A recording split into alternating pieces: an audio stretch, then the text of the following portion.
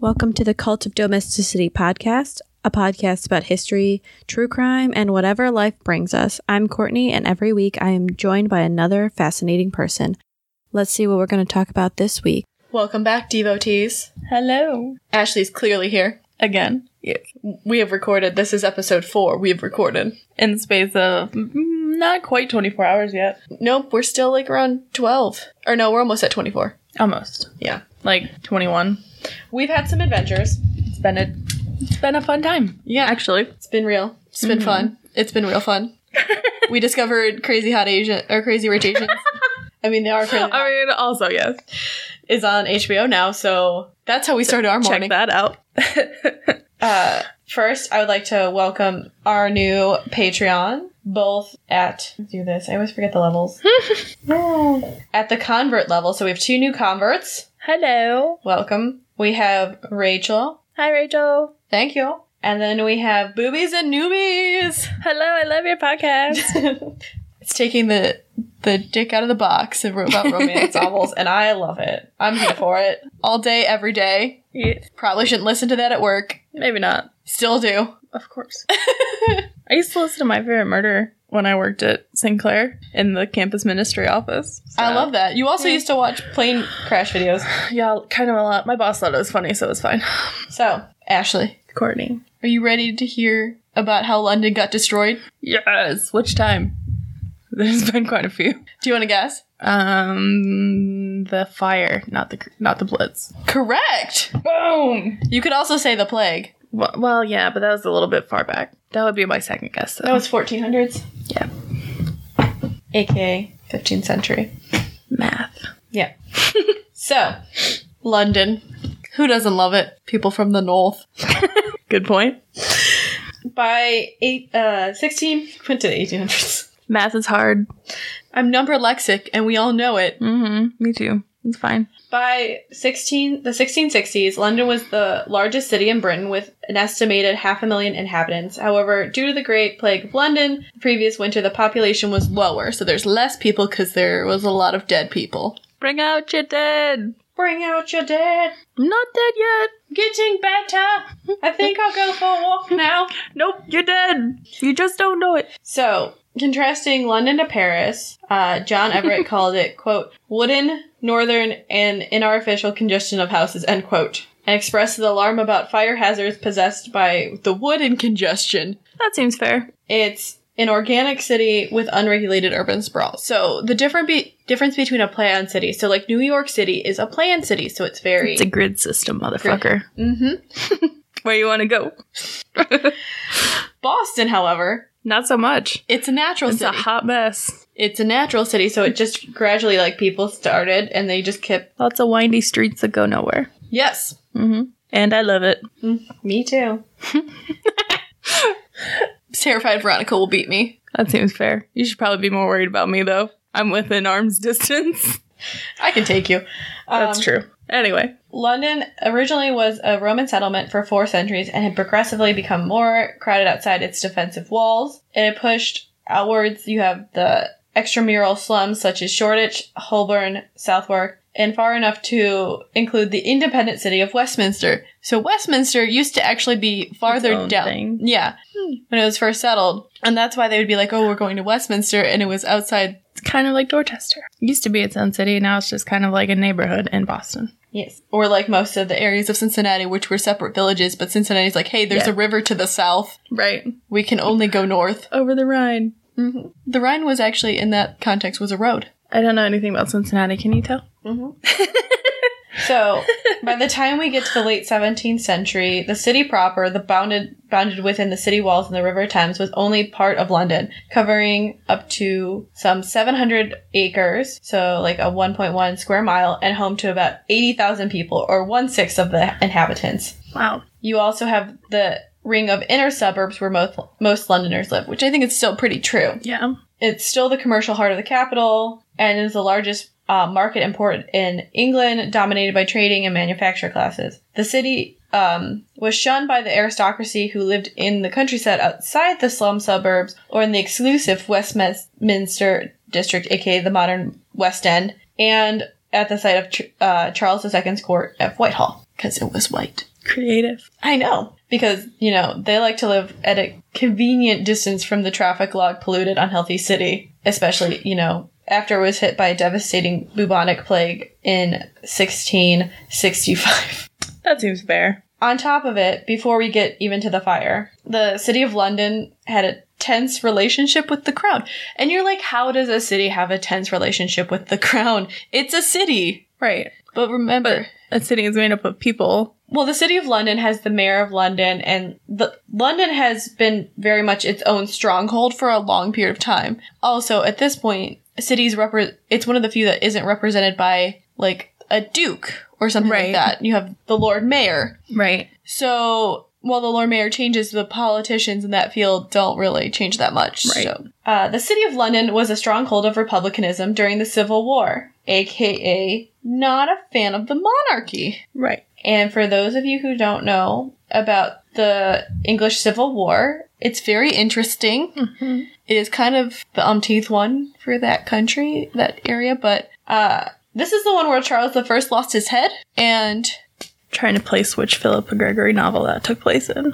I don't know if she has one on this Civil War because there's no royalty. That might have been after her books. Mm-hmm. Okay. And then we have Cromwell. Oh, Cromwell. I think it's Thomas. The one that wasn't... The one that wasn't at the time of Anne Boleyn. No, that's the wrong Cromwell. Which Cromwell are you? Oliver Cromwell.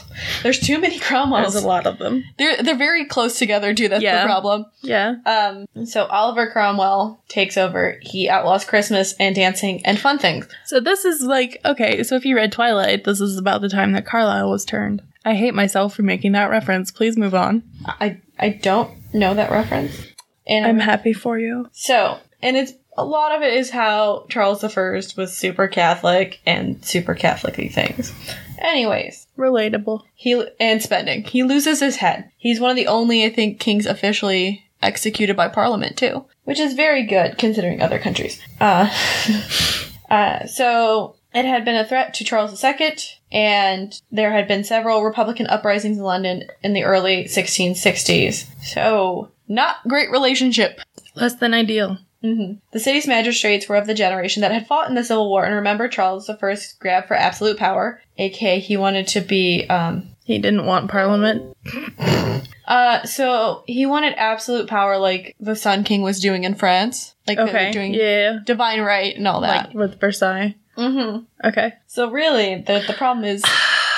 Okay. England... So it's Henriette's brother that they send her to talk to in the show Versailles. And he's bankrupt. Problem. Yeah. Okay. So basically, you have Charles I wanted absolute power. He sees everyone else in Europe doing it. He's going to follow trend. Does not work well. He loses his head. And because England has never been a fan of that kind of rule since we have William the Conqueror in the 12th century. So I believe it's 1160, but don't quote me on that. Too late. I'm quoting you on it. And so basically the city and parliament's determined to squash that in his son. And when the great fire comes through and threatens the city, they refuse the offers that Charles has made of soldiers and other resources. So they're cutting off their nose to spite their face. Mm-hmm. Good call. Even though it was an emergency, it was so unpopular to have royal troops ordered into the city that basically there would have been rioting, looting, and people attacking the troops. So it's kind of fair because you have the antagonism, the political antagonism in the people's idea of the crown at this point. So to have royal, like, it'd be like having federal troops come into an area that is very anti-government and has had recent history of that. So like Selma in the 1960s? Yes. And so this is basically going to be great. So it's going to end really well. Charles would eventually take over control for when the fire's burning from the Lord Mayor, but it's not great already. Mm-hmm. So, how do you fight fires in this period? Because there's no... You don't have fire hydrants. No fire department. There were more rivers. There were 3 rivers in London. Mm-hmm. So you have the Thames, and then 2 smaller ones that you no longer really see because they're underground. Mm-hmm. I mean, they were gross. Well, not as gross as fire. Nope. I don't know. After the fire's done, it's less gross. There's that.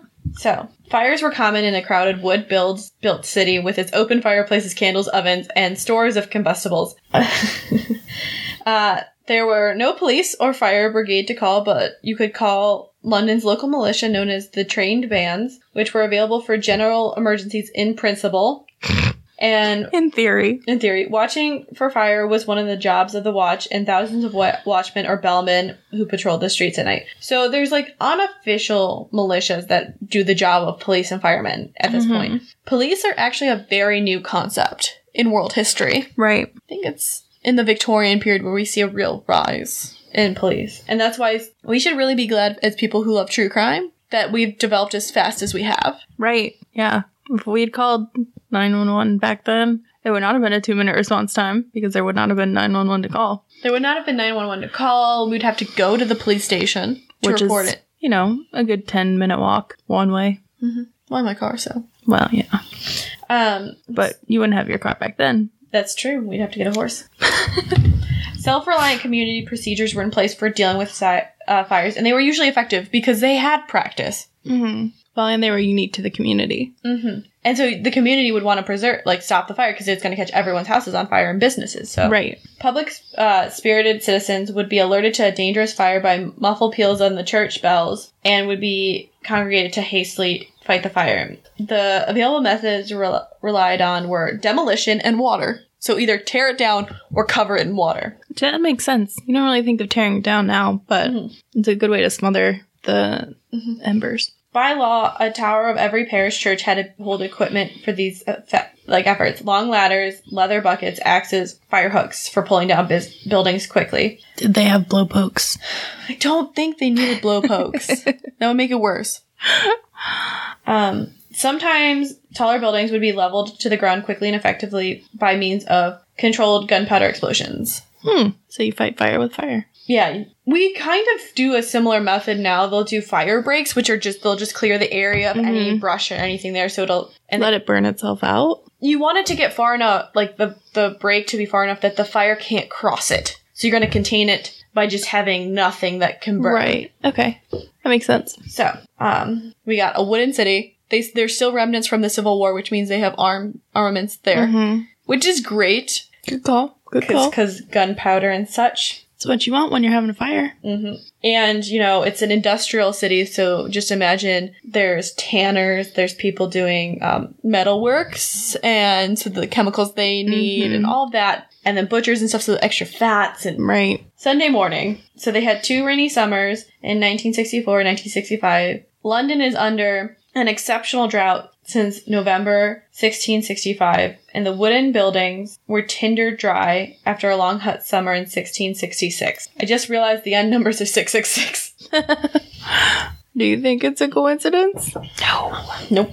A fire broke out at Thomas Faring's bakery in Pudding Lane a little after midnight Sunday, August 2nd, in September. The family was trapped upstairs but managed to climb from an upstairs window to the house next door, except for a maidservant who was too frightened to try and became the fire's first victim. The neighbors tried to douse the fire, but after an hour, the parish constables arrived and judged that the adjoining houses better be demolished to prevent further spread. While the householders protested, the Lord Mayor, Sir Thomas Bloodworth, was summoned and alone had authority to override their wishes. When he arrived, the flames were consuming the adjoining house. Sorry. Hold up. Pause.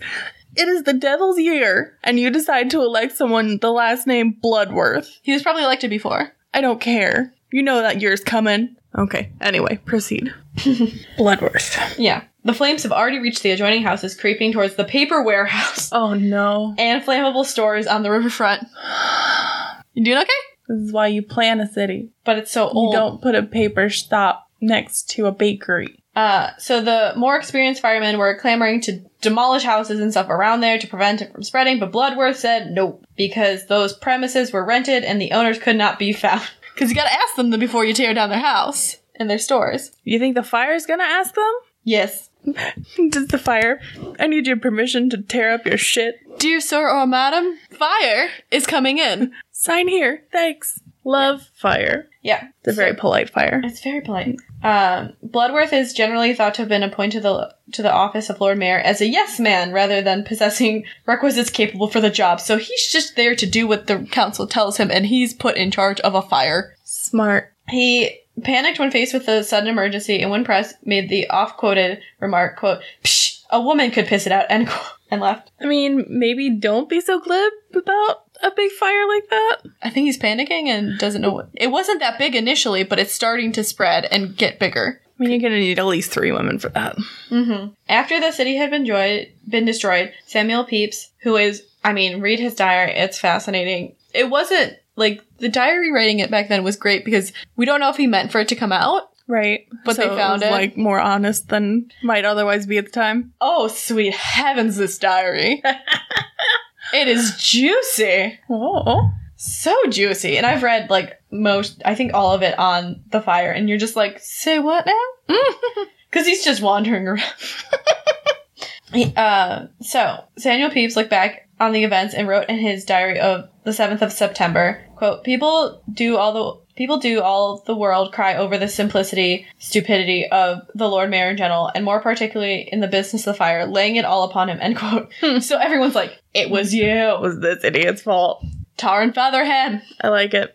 Pepys was a senior official in the Navy office then, which is a good position. He ascended to the Tower of London on Sunday morning to view the fire from a turret. 'Cause, you know, privilege. As one does. He recorded in his diary that the eastern gale had turned it into conflagration. It had burned down several churches, he estimated 300 houses, and had reached the riverfront. The houses on the London Bridge were burning. 'Cause yes, bitches, they built houses on bridges. Yeah. You needed space? We have this bridge. And you know what's great? Is that where the rhyme about London bridges falling down comes from? Look at that. I think we're technically on our 3rd or 4th London Bridge. Well, yeah. Not including Fergie's. That's not about a bridge. So, and also think about this. If there's not houses built on the bridge, it probably wouldn't have crossed the river. So it's going to cross. Like the fire wouldn't have crossed Yeah, the river? fire wouldn't have crossed it, really. I mean, there was probably some wooden bridges, but you could At probably... first, I thought you said the bridge wouldn't cross the river, and I was like, what? Yeah. Okay. So then Pepys took a boat to inspect the destruction around Pudding Lane, which I'm just picturing burnt pudding. I mean, it started in a bakery. Mm-hmm. Oh, The lane was named for the bakery, I'm sure, because he makes puddings. See what I did there? Mm-hmm. It probably smelled good and then real bad. Right? Like, oh, it smells like baked bread. Oh, no. Oh, no, it smells like bacon. Oh, no. He goes, so he's Not proud of that one. He described the lamenting fire, quote, everybody endeavoring to remove their goods, flinging into the river, or bringing them into lighters that lay off. The poor people staying in their houses as long as till the very fire touched them, and then running into boats or clambering from one pair of stairs by the waterside to another, end quote. So people are just hoping it's not coming to them. And then it does. And they're like, ah, shit. And then they're pretty much gathering all their stuff together. So they're like, okay, if it gets here, we're ready. And at that point, you think you're so poor that, like, you probably don't have that much. But, yeah, like, you're not going to be able to rebuild. No. You can barely afford to keep up what was already there. And, I mean, your job's probably burned. Yeah. All your clothes. Your 3 outfits. And maybe your children. Well, your children you could probably get with you. Bring with you. I like your first option. Just get rid of them. 3 less mouths to feed. Boom. That's fucking terrible. What am I saying? But then who's going to support you when you're old? You're not going to be old. You die at 38. But you need your children to support you. What if you get sick? Okay. Anyway. Pepys' return continued westward on the river to the court of Whitehall, quote, where people come about me and did give them an account, dismayed them all, and the word was carried into the king. So I was called for and did tell the king and the Duke of York, aka his brother, what I saw, and that unless his majesty did command houses to be pulled down, nothing could stop the fire. They seemed much troubled, and the king commanded me to go to my lord mayor from him and command him to spare no houses, but pull them down before the fire every way, end quote. So the king's like, oh, my capital is on fire. Right. Everything's burning. Right. And they're not doing fire preventative measures. He goes, no, go tell the Lord Mayor he has to do fire preventative measures. So, Charles's brother James, the Duke of York, offered to use the Royal Lifeguards to help fight the fire. And we also get an account from the young schoolboy William Taswell, who had bolted from early morning services at Westminster Abbey. He saw refugees arrive in hired lighter boats near Westminster Stairs, a mile west of Pudding Lane, unclothed and covered only with blankets. So their clothes have burned off. It's that hot. And you have to think about the one saving grace is my thought is, we don't have burning plastics. So just Right. imagine. It's not like toxic fumes in the air. It's just, There's probably some toxic fumes because, you know, like they put tar and well, yeah. stuff Like in the there. buildings. So the services of the lightermen had suddenly become extremely expensive, and only the luckiest refugees could secure a place. So the process. So it's like Uber raising the prices of, Yeah. like when there was that shooting in Australia and the Uber prices shot up of people trying to get out of the city. Oh, I did not know that. Yeah, it was a few years ago. Surge pricing. That's what Yeah. it is. So, Yeah. and this will not just be with riverboats, like hiring carts. It's everything. Yeah, anything that has wheels and can get you out. So, we've reached the afternoon. This is still Sunday. They are having a day. Yeah. There's also now high wind. Of course there is. And many people have abandoned attempts at extinguishing the fire and just flee. There's mass humans moving everywhere. Their bundles and carts made lanes impassable for firemen and carriages. So then the people who are trying to fight the fire can't. Can't get through. Yeah. Because it's like when you see people leaving for hurricanes, everyone's going in one Right. direction. Right. But imagine if, they still don't, when they let them come up both lanes of the highway. Right. But imagine if they didn't leave a couple lanes for For emergency services. yeah. So it would be all lanes of the highway going one way. Right. And you can't fight it. Yep. So, Pepys took a coach back into the city from Whitehall. I love this asshole. So much. He's the one car heading into the hurricane. He's got a report. He's got to tell the Lord Mayor to get his shit together. Yeah.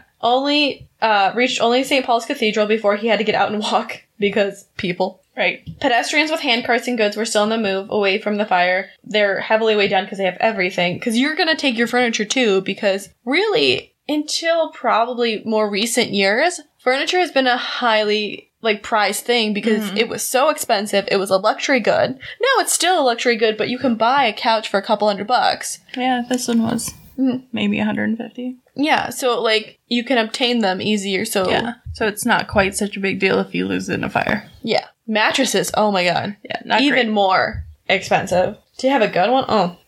So, church parishes not directly threatened were filled up with furniture and valuables, which were soon had to be moved farther away. Right, because it's spreading. Also, a lot of these churches, depending where they were stone. So, stone churches. Yeah, a much better chance of surviving the fire. Pepys found Bloodworth trying to coordinate firefighting efforts near to collapse. Quote, like a fainting woman, end quote. So he's not doing well. Okay. He's not the person you want handling a crisis, No. but he's in charge. Okay. For better or worse. For better or worse. He's who you got. Crying out plaintively in response to the king's message that he was pulling down houses, quote, but the fire overtakes us faster than we can do it, end quote. So he also refuses James' offer of soldiers and goes to sleep. He goes to bed now. As London burns, he goes to take a nap. I want to judge him for that, but I get it. He's so stressed out, he just needs to sleep. It's an anxiety nap. I did that. I did that a lot. Charles II sails down from Whitehall on the royal barge to inspect the scene, which I think is the funniest scene to imagine. Everything's on fire and you're just in a royal barge like citizens. Thank you for being here today. He probably wasn't. He probably was you probably saw a lot of military men Yeah, taking stock, grim looking. But the dudes are still dressed really hella fancy. And there's naked people because everything. It's a lot of colors and fur. Yeah. The king was not pleased when he found out houses were still not being pulled down, despite Bloodworth's assurances to Pepys, and overrode the authority of Bloodworth in order to wholesale demolition of the West Fire Zone. Basically, by the time they get put into order, the fire's already out of control in that area, because they weren't, the people who knew what they were doing weren't given leave to just do their jobs. Right. Yeah. By Sunday afternoon, 18 hours after the alarm was raised on Pudding Lane, the fire had become a raging firestorm that had created its own weather. Oh. So Is it causing its own wind? It's so, yeah, it's if you've seen pictures of the California fires and stuff like that, it just starts affecting the weather because there's so much soot, so you're not getting sun. Gotcha. And then fire needs oxygen, so it's going to suck in the air, so it is creating wind. Okay. It's just really intense. So, a tremendous rush. Probably loud, too. Oh, yeah, deafening. Deafening. The tremendous uprush of hot air above the flames was driven by the chimney effect, wherever constrictions in the narrow air current, such as constricted spaces between jettied buildings and a vacuum left at ground level. So, thin spaces, like Right. alleys, roads, Right. gaps in a house. Like, that's how, like, a lot of fires spread between buildings. Mm-hmm. I recently had to research a property, and they had a fire in the garage. It took over the next garage and got into the house next door because the window was open. So the air pulled it in because it was cool air. So it goes, whoop. Yeah, pulls the warm air right in, and then the fire comes with it. Mm-hmm. They saved the house, but still, yeah. But that was in the 1920s, so firefighting was much better. Yeah. Okay, so not going well, and it's only day 1. Oh, no. The strong inward winds did not tend to put the fire out as people thought, but instead supplied fresh oxygen to the flames, creating turbulence, uprush. So it's a continual cycle, and it's creating an easterly direction of the gale. Pepys went down to the river with his wife and some friends to see the fire up and down and still increasing. They ordered the boatmen to go, quote, so near to the fire we could smell the smoke, and all over the Thames, with one's face in the wind, you were almost burned with a shower of fire drops, end quote. When these fire drops became unbearable, the party went to an alehouse on the south bank, where they stayed till darkness, and they could see the fire on the London Bridge across the river. Quote, as only one entire arch of the fire made from this to the other side of the bridge, and in a bow up the hill for an arch above a mile long. It made me weep to see this. And, end quote. Pepys described the arch of the fire as, quote, a bow with God's arrow in it with a shining point, end quote. So that's the end of Sunday. Okay. Day 1. How do you feel? I mean, not great. I keep doing this to you. And you keep coming back for it. I know. So, Monday, the fire expanding north and west, and the turbulence of the firestorm pushing the flames farther south and farther north than the day before. So, it's creating its own weather. There's sparks flying everywhere. And it just keeps spreading. It's like a hungry, hungry hippo for the city of London.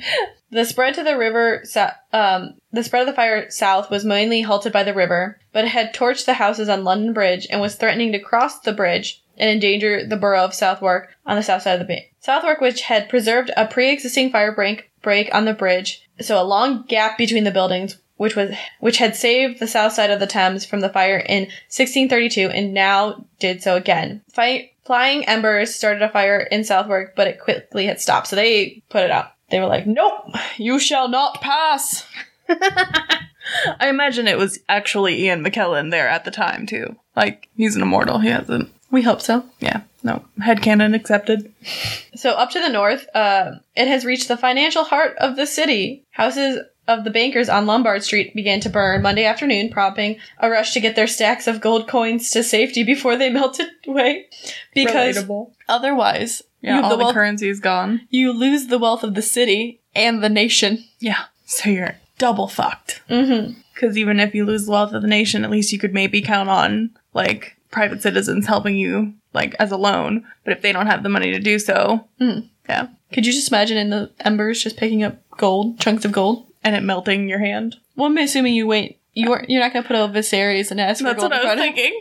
That's exactly what I was thinking. Okay. Several observers emphasized the despair and helplessness which seized Londoners the second day. A lack of efforts to save the wealthy, fashionable districts, which were now menaced by the flames, such as the Royal Exchange, and you have the combined bourgeoisie shopping center, the purse and the shopping center, and the opulent consumer shops in Cheapside. The Royal Exchange caught fire in the late afternoon and was a smoking shell within a few hours. John Everley, a courtier and diarist, wrote, quote, the conflagration was so universal and the people so astonished that from the beginning, I know not was despondency or fate, they hardly stirred to quench it, so that there was nothing heard or seen but crying out and lamentation, running about like distracted creatures, without all attempts to save even their goods, with such a strange consternation there was upon them, end quote. Basically, people are just trying to save themselves at this point. Yeah. The fire is so out of control. Yeah. A lot of talking. Thank you. Everley lived about 4 miles outside of the city in Deptford, so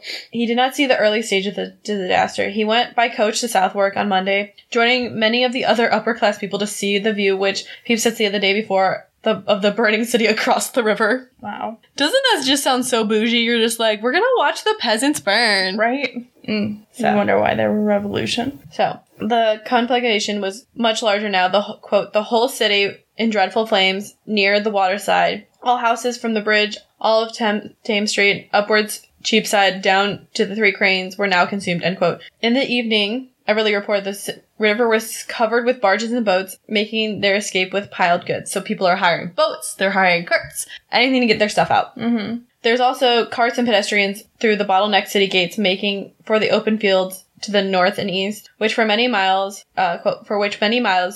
were strewn with movable of all sorts, and tents erected to shelter both people and what goods they could get away with. Oh, the miserable and calamitous spectacle, end quote. And now we're on day 2, and suspicions are a-flying. About how the fire started? Mm-hmm. Okay. That it was not an accident. Well, I mean, in a bakery, you'd almost expect it to happen, but at midnight, that seems kind of strange, because, like, they probably wouldn't start the early morning baking until, like, 3 or 4. Yeah. At the earliest.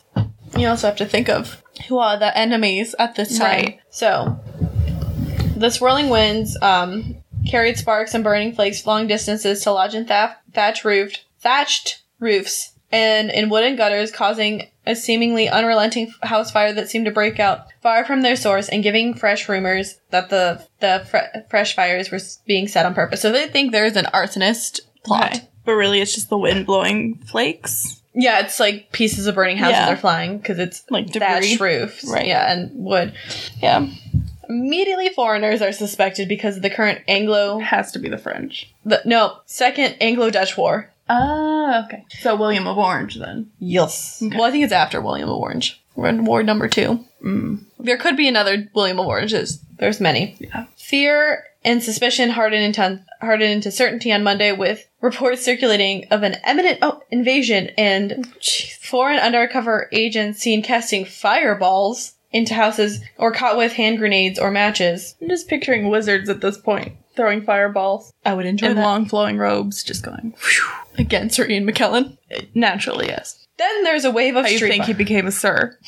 There's a wave of street violence. Of course. William Tazewell saw a mob loot the shop of a French painter and level it to the ground, and watched it in horror as a blacksmith walked up to the Frenchman in the street and hit him over the head with an iron bar. As one does. There's waves of fear of terrorism that received an extra boost with the disruption of communications and news facilities as they were devoured by the fire. The General Letter Office in Threadneedle Street burned down early Monday morning, which had the post pass through for the entire country. So the head of post office burns down. That's why you can't have just one. Yep. The London Gazette managed...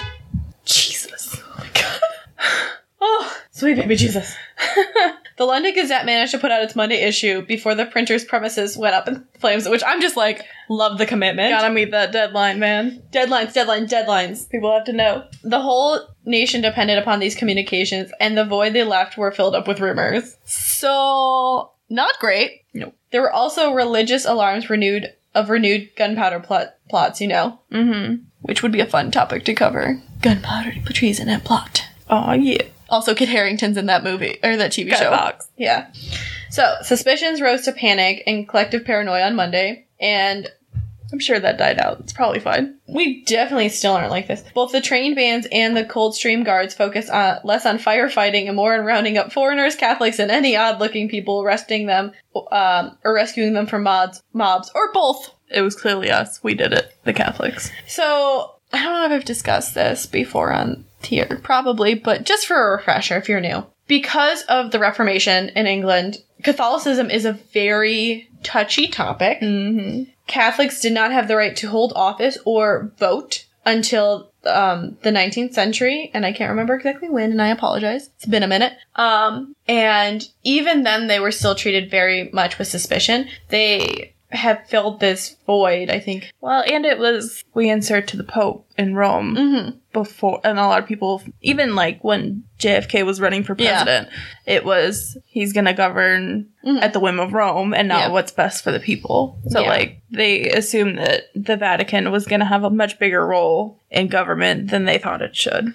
And I mean, And to an extent, they're not wrong, but at this period, yes. yeah. There had also been some shady shit happening In the Catholic Church? in the Catholic Church. What? We don't do that. I mean, at one point you had 3 popes. They all were excommunicating each other, and then everyone went away, and then they're fighting, and it's a great time. The anti-pope at Avignon. I love it. The Ebonese papacy. Oh, yeah. It's a great time. So good. Nice palace, though. Beautiful. They built it. Mm-hmm. And on top of, there's a lot of resentment, and it's the reason why Charles first got his head disappeared. Yeah. A little bit was because of the Catholicism, and he wanted to be like other Catholic kings. Well, it didn't help that Mary Tudor, was real Catholic and executed a whole bunch of people who were not. Well, I mean, her mom was the super Catholic. And, yeah. And her grandparents were the superest. Right. They're literally known as the Reyes Católicos, so the Catholic kings. Catholic royals, yeah. So, well, you have to figure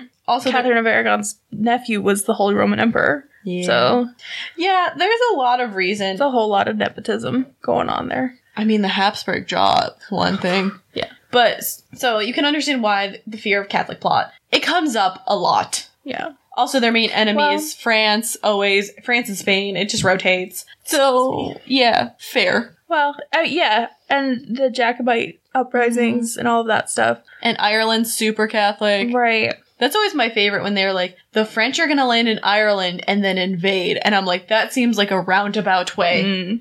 But if they have the support of Irish Catholics and French Catholics, I can see why that's what they thought. Yeah. It just, yeah. So there's a much easier way to do it. You just meet in the UK. Yeah, England's in the middle. You just meet there. England is in the middle of Ireland and France. But besides that, okay, so the inhabitants of the city are really, really wanting to get their shit out of the city, especially the upper classes. So they begin providing a source of income to able-bodied poor, hiring them out as porters, sometimes who would literally just steal their money, like the goods. They'd just be like, yeah, I'll carry this for this. Oh, sure. They do the Mickey Milkovich. Mm-hmm. So, and it was profitable for the owners of carts and boats. Hiring a cart head cost a couple shillings on Saturday before the fire. By Monday, it was 40 pounds. Or, in 2005 money, 4,000 pounds. Surge pricing. It's a bitch. Mm-hmm. Chaos at the gates had the magistrates ordering the gate shut on Monday afternoon, in hopes of turning the inhabitants of safeguarding their own possessions to fighting the fire. So they're basically like, fight the fire! And they're like, I want to get out! But the Catholics. So they said, quote, that no hopes of saving anything left, they might have more desperate endeavors to quenching the fire, end quote. This headlong, unsuccessful measure was rescinded the next day, so it did not work.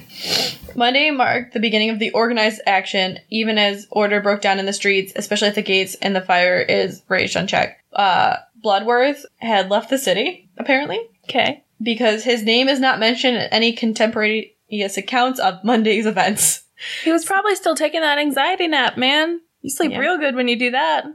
Just out. All the wine. Out. In the state of the emergency, the king overrode the city's authorities and put his brother James, the Duke of York, in charge of operations. He's like, no, we're saving the city. Pretty sure that went over like a lead balloon. Effective, but lead balloon. James set up command posts around the perimeter of the fire, press ganging into teams of well-paid, well-fed firemen, any men of the lower classes found in the street. So he's like, we will feed you, we will pay you, but let's get this done. Aggressively was moving my hand. Yes. It kind of did not feel good. I liked it, though. You made your point. Nah, they cannot see it. No, but I can. I'm the one that counts.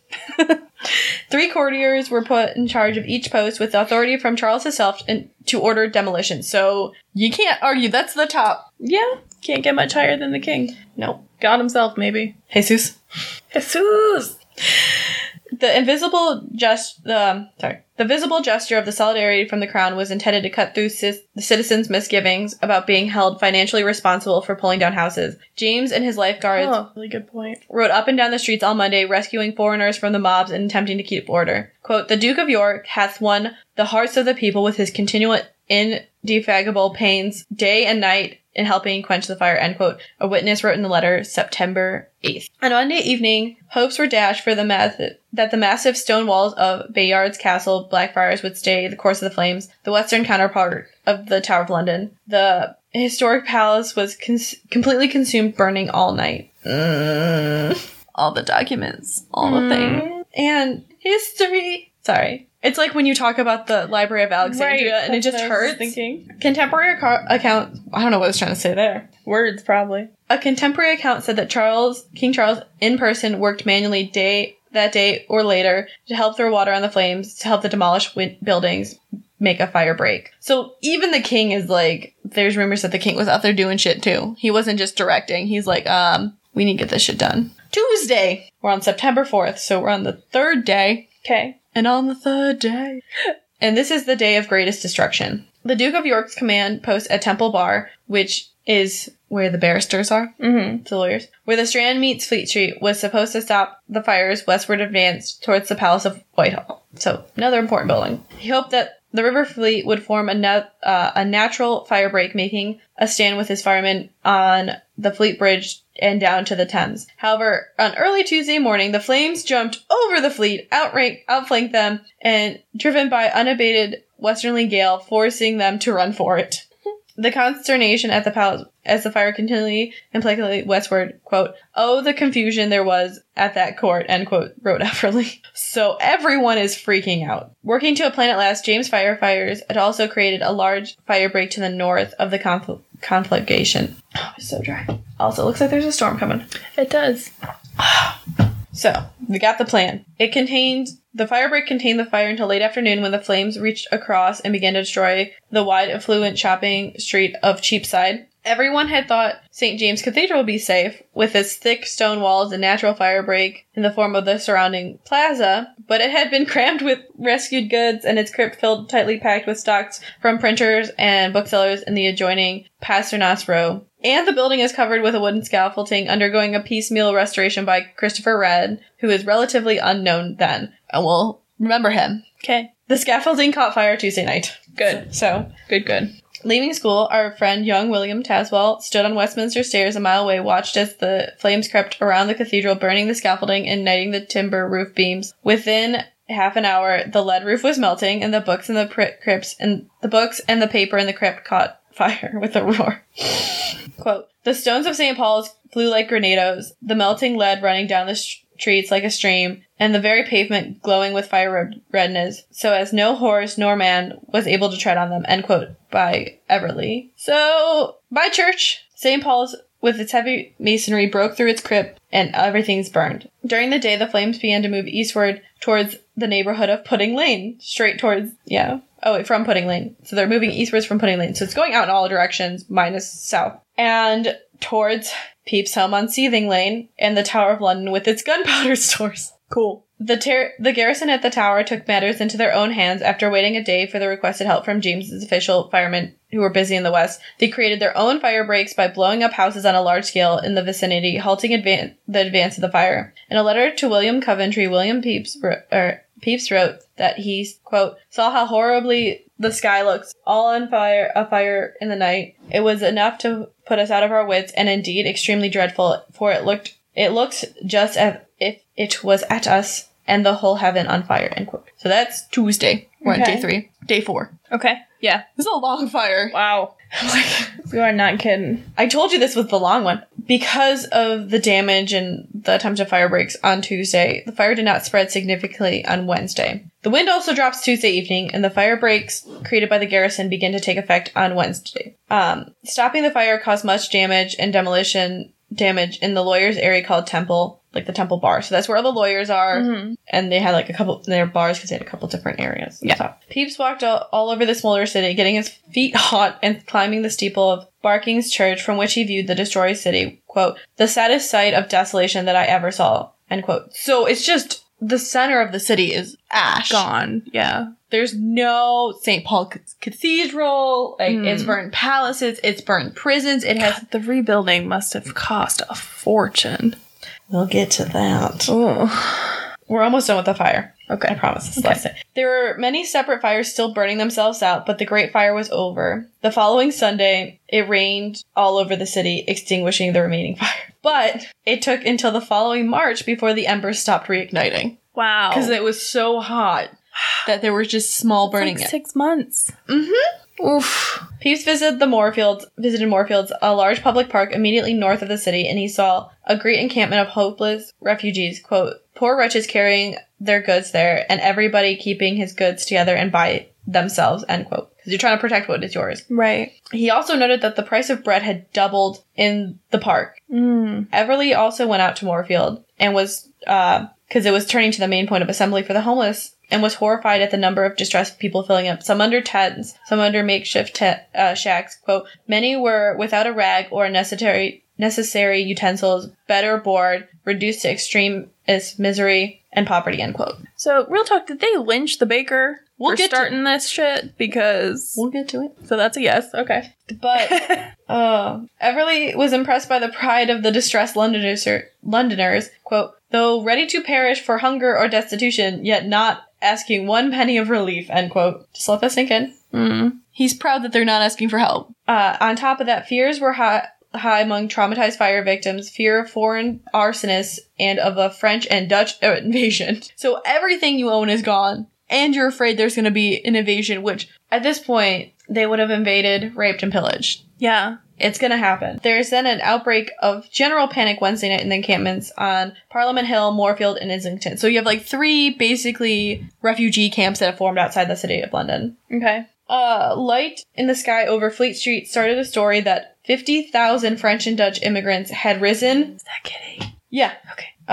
Widely rumored to have started the fire and were marching towards Moorfield to finish off what the fire had begun, to cut men's throat, rape the women, and steal their few possessions. Wow. Surging in the streets, a frightened mob fell upon any foreigner they could find and were appeased, according to Everly, quote, with the infinite pains and great difficulty, end quote, and pushed back to the fields by trained bands, troops of lifeguards, and members of the court. The mood was now so volatile that Charles was afraid of a full-scale London rebellion against the monarchy. So, because food production and distribution had basically been disrupted to point of non-existence, Charles announced that supplies of bread would be brought into the city every day, and safe markets be set up around the perimeter. These markets were for buying and selling. There was no question of distributing emergency aid. So they're just going to bring it in and make sure the food's there. Okay. At a reasonable cost, but you still have to buy it. Right. Okay. Well, I mean, I guess that makes sense, especially if they're not asking for help. Like, it was a point of shame. Yeah. For so long. And it still is. And that's why you can see this culture of shame that has come around. Like food stamps and WIC and all of that stuff. It's so inherent in our culture and our systems to not ask for help. Right. You ask your family for help. You don't ask the government for help. Yeah. And if you can't do that, you're screwed. Yeah. So, aftermath of the fire. It burned for 4 days. Wow. Destroyed large chunks of the city. And I will post... We just celebrated, I think, the 600th... we had a celebration of the anniversary of the Fire of London a couple of years ago. And they... An artist on a barge built a reconstruction of the city at that point. Wow. And they burned it in the river. Yeah. And it's amazing to see. They did a live stream of it. Of course they did. But there are really good interactive maps online and really just digital maps to show how much the fire spread each day. Right. And when they weren't controlling it, it could have taken out the whole city. Yeah. And if the king hadn't intervened when he did. Yeah. So, hundreds of thousands of people were left homeless. 89 parish churches, the Guildhall, numerous other public buildings, jails, markets, and 57 halls were just burnt out shells. Wow. The loss of property was estimated to be between 5 and 7 million at that time. Pounds. King Charles gave firefighters a generous purse of 100 guineas to share between them, which at that point was pretty good. That's pretty decent. Not for the last time a nation would honor its brave firefighters, so they're just like so grateful. That's good at least. Priorities. Mm-hmm. In the immediate aftermath of the fire, a poor, demented French watchmaker called Lucky Hubert confessed to starting the fire deliberately. Justice was swift, and he was rapidly hanged. However, they realized he couldn't have started it because he wasn't there at the time. It did cleanse the city because they basically cleared out the city center that had been... Yeah, burn up all those plague germs. Yeah. Well, the city had been growing since the Romans had founded it. So it's been there for over 1,000, almost 2,000 years. Yeah. The overcrowded and disease-ridden streets were destroyed and a new London emerged. They erected a monument on Pudding Lane, the spot where the fire started, and can be seen today. I've seen it. Yeah. To be a reminder of those terrible days. And actually, not that many people died from the fire. Surprising given how long it went on, but they had enough warning to not just get themselves, but get their stuff, so. It was in the tens, not the hundreds, which for that size of a city is amazing. Yeah. Wow. Sir Christopher Wren, remember I said he was coming back. You did. Was given the task of rebuilding London, and his masterpiece, St. Paul's Cathedral, which was started in 1675 and completed in 1711. So he's basically the reason the city of, the actual city of London looks the way it is with the organized streets. Mm-hmm. And that's why it's so different from Paris. Right. Because Paris didn't have that level of fire. Right. The streets are still very narrow and all that. Yeah. And windy. Yeah. Yeah. So, in memory of Sir Christopher, there's an inscription on the cathedral which reads, quote, Si momentum requis conspiracy, end quote. And so the actual mean is, if you seek his monument, look round. Mm. He also rebuilt 52 city churches, and his work turned the city of London into the city we know today. Some of the buildings did survive, but only a handful can be seen today. So, I mean, I would say it's awesome to go look for them, but yeah. Then that's the Fire of London. I can't believe... So what do you think? I think we should have come up with fire departments a lot sooner than we did. But given what they had at the time, I think they did the best they could. I think after this there are more... Like a push for more organized emergency. Or at least the bands that they had, like, you have to, like, if we hear it, you have to come. And if anyone around has to come. Yeah. But, I mean, we don't see that level of organization really till the 18th century. Like, even... Or the 19th century. Even in, like, the U.S. Yeah. And all of that. It's just... We didn't have the mechanisms to do it. Right. If you think about it, the development of the radio, of sirens, of... The automobile. Fire hydrant systems, all of that stuff. Yeah. Yeah. They're coming in at the end of the 19th century. Right. And that I have read documents where they're putting in fire hydrants. And even then, until we get phones, you can't report. Right. You have to go to a central location to report it. Right. And tell them the address. And yeah. Yeah. Now you can call from the address. Mm-hmm. And they or will like come. next door. Yeah. So. Or if you're Amish, you put a candle on a donkey. No, that was my favorite murder reference. Oh, sorry. It's okay. So yeah. You were looking at me like, wait, really? I wouldn't doubt it, man. I wouldn't doubt it, man. But I think it's really interesting that some aspects of firefighting haven't changed. Right. Like, you will pull down a building to save lives and to save more. Yeah. And as difficult as it is, like, fire breaks are really necessary. And, you know, that's why you have insurance. These people didn't have insurance. Insurance really developed with modern shipping. Yeah. Because ships were going down, and you don't really get insurance for property until later. Right. Like, because, you know, the sea's unpredictable, but land is more predictable. Right. So you don't, yeah.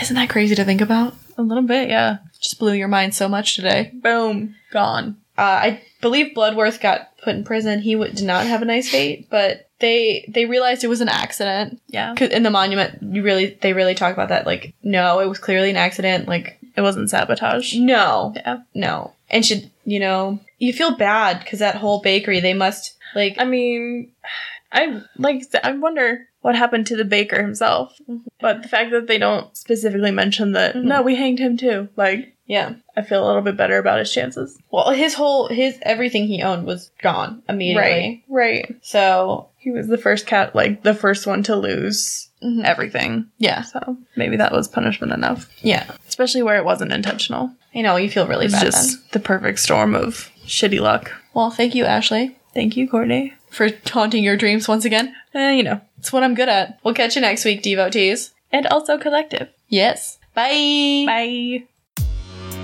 My name is Hunter. And I'm Haley, and we're your hosts of Murder and Such, a podcast about true crime, serial killers, and other dark subject matter. Join us while we fill your ear holes with some crappy comedy and disgusting tales. You can now find us on Spotify, iTunes, Stitcher, Podbean, and all of your podcatcher services.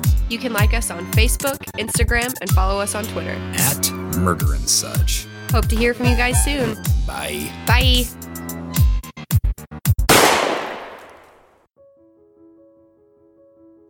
Hey, this is Steve from Great Lakes True Crime.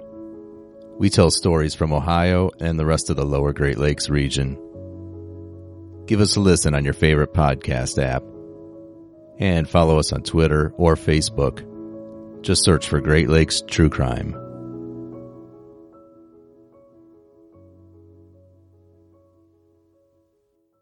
Of Domesticity. We're available on all podcatchers. Remember to rate, review, subscribe to help spread the word, or just force other people to listen to it.